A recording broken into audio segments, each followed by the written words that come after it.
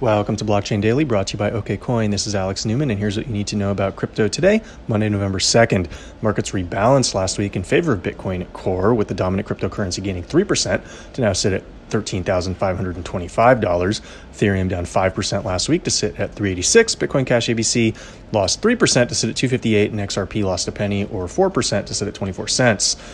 In the Cayman Islands, they're introducing regulations for virtual asset service providers as they're feeling heat from the international community on anti-money laundering and anti-terrorism financing oversight.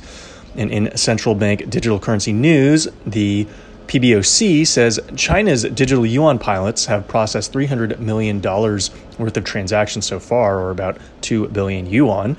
In Europe, the former IMF chief and President of the European Central Bank, Christine Lagarde, solicited input from the public on a possible central bank digital currency. And down under in Australia, the Reserve Bank of Australia has formed partnerships to research a potential central bank digital currency as well.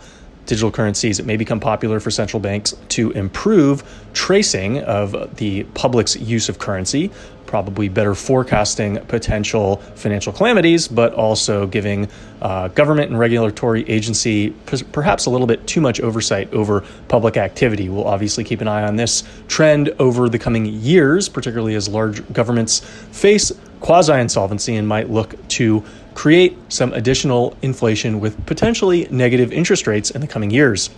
I'll be traveling the rest of this week, so until next week, this is Alex Newman.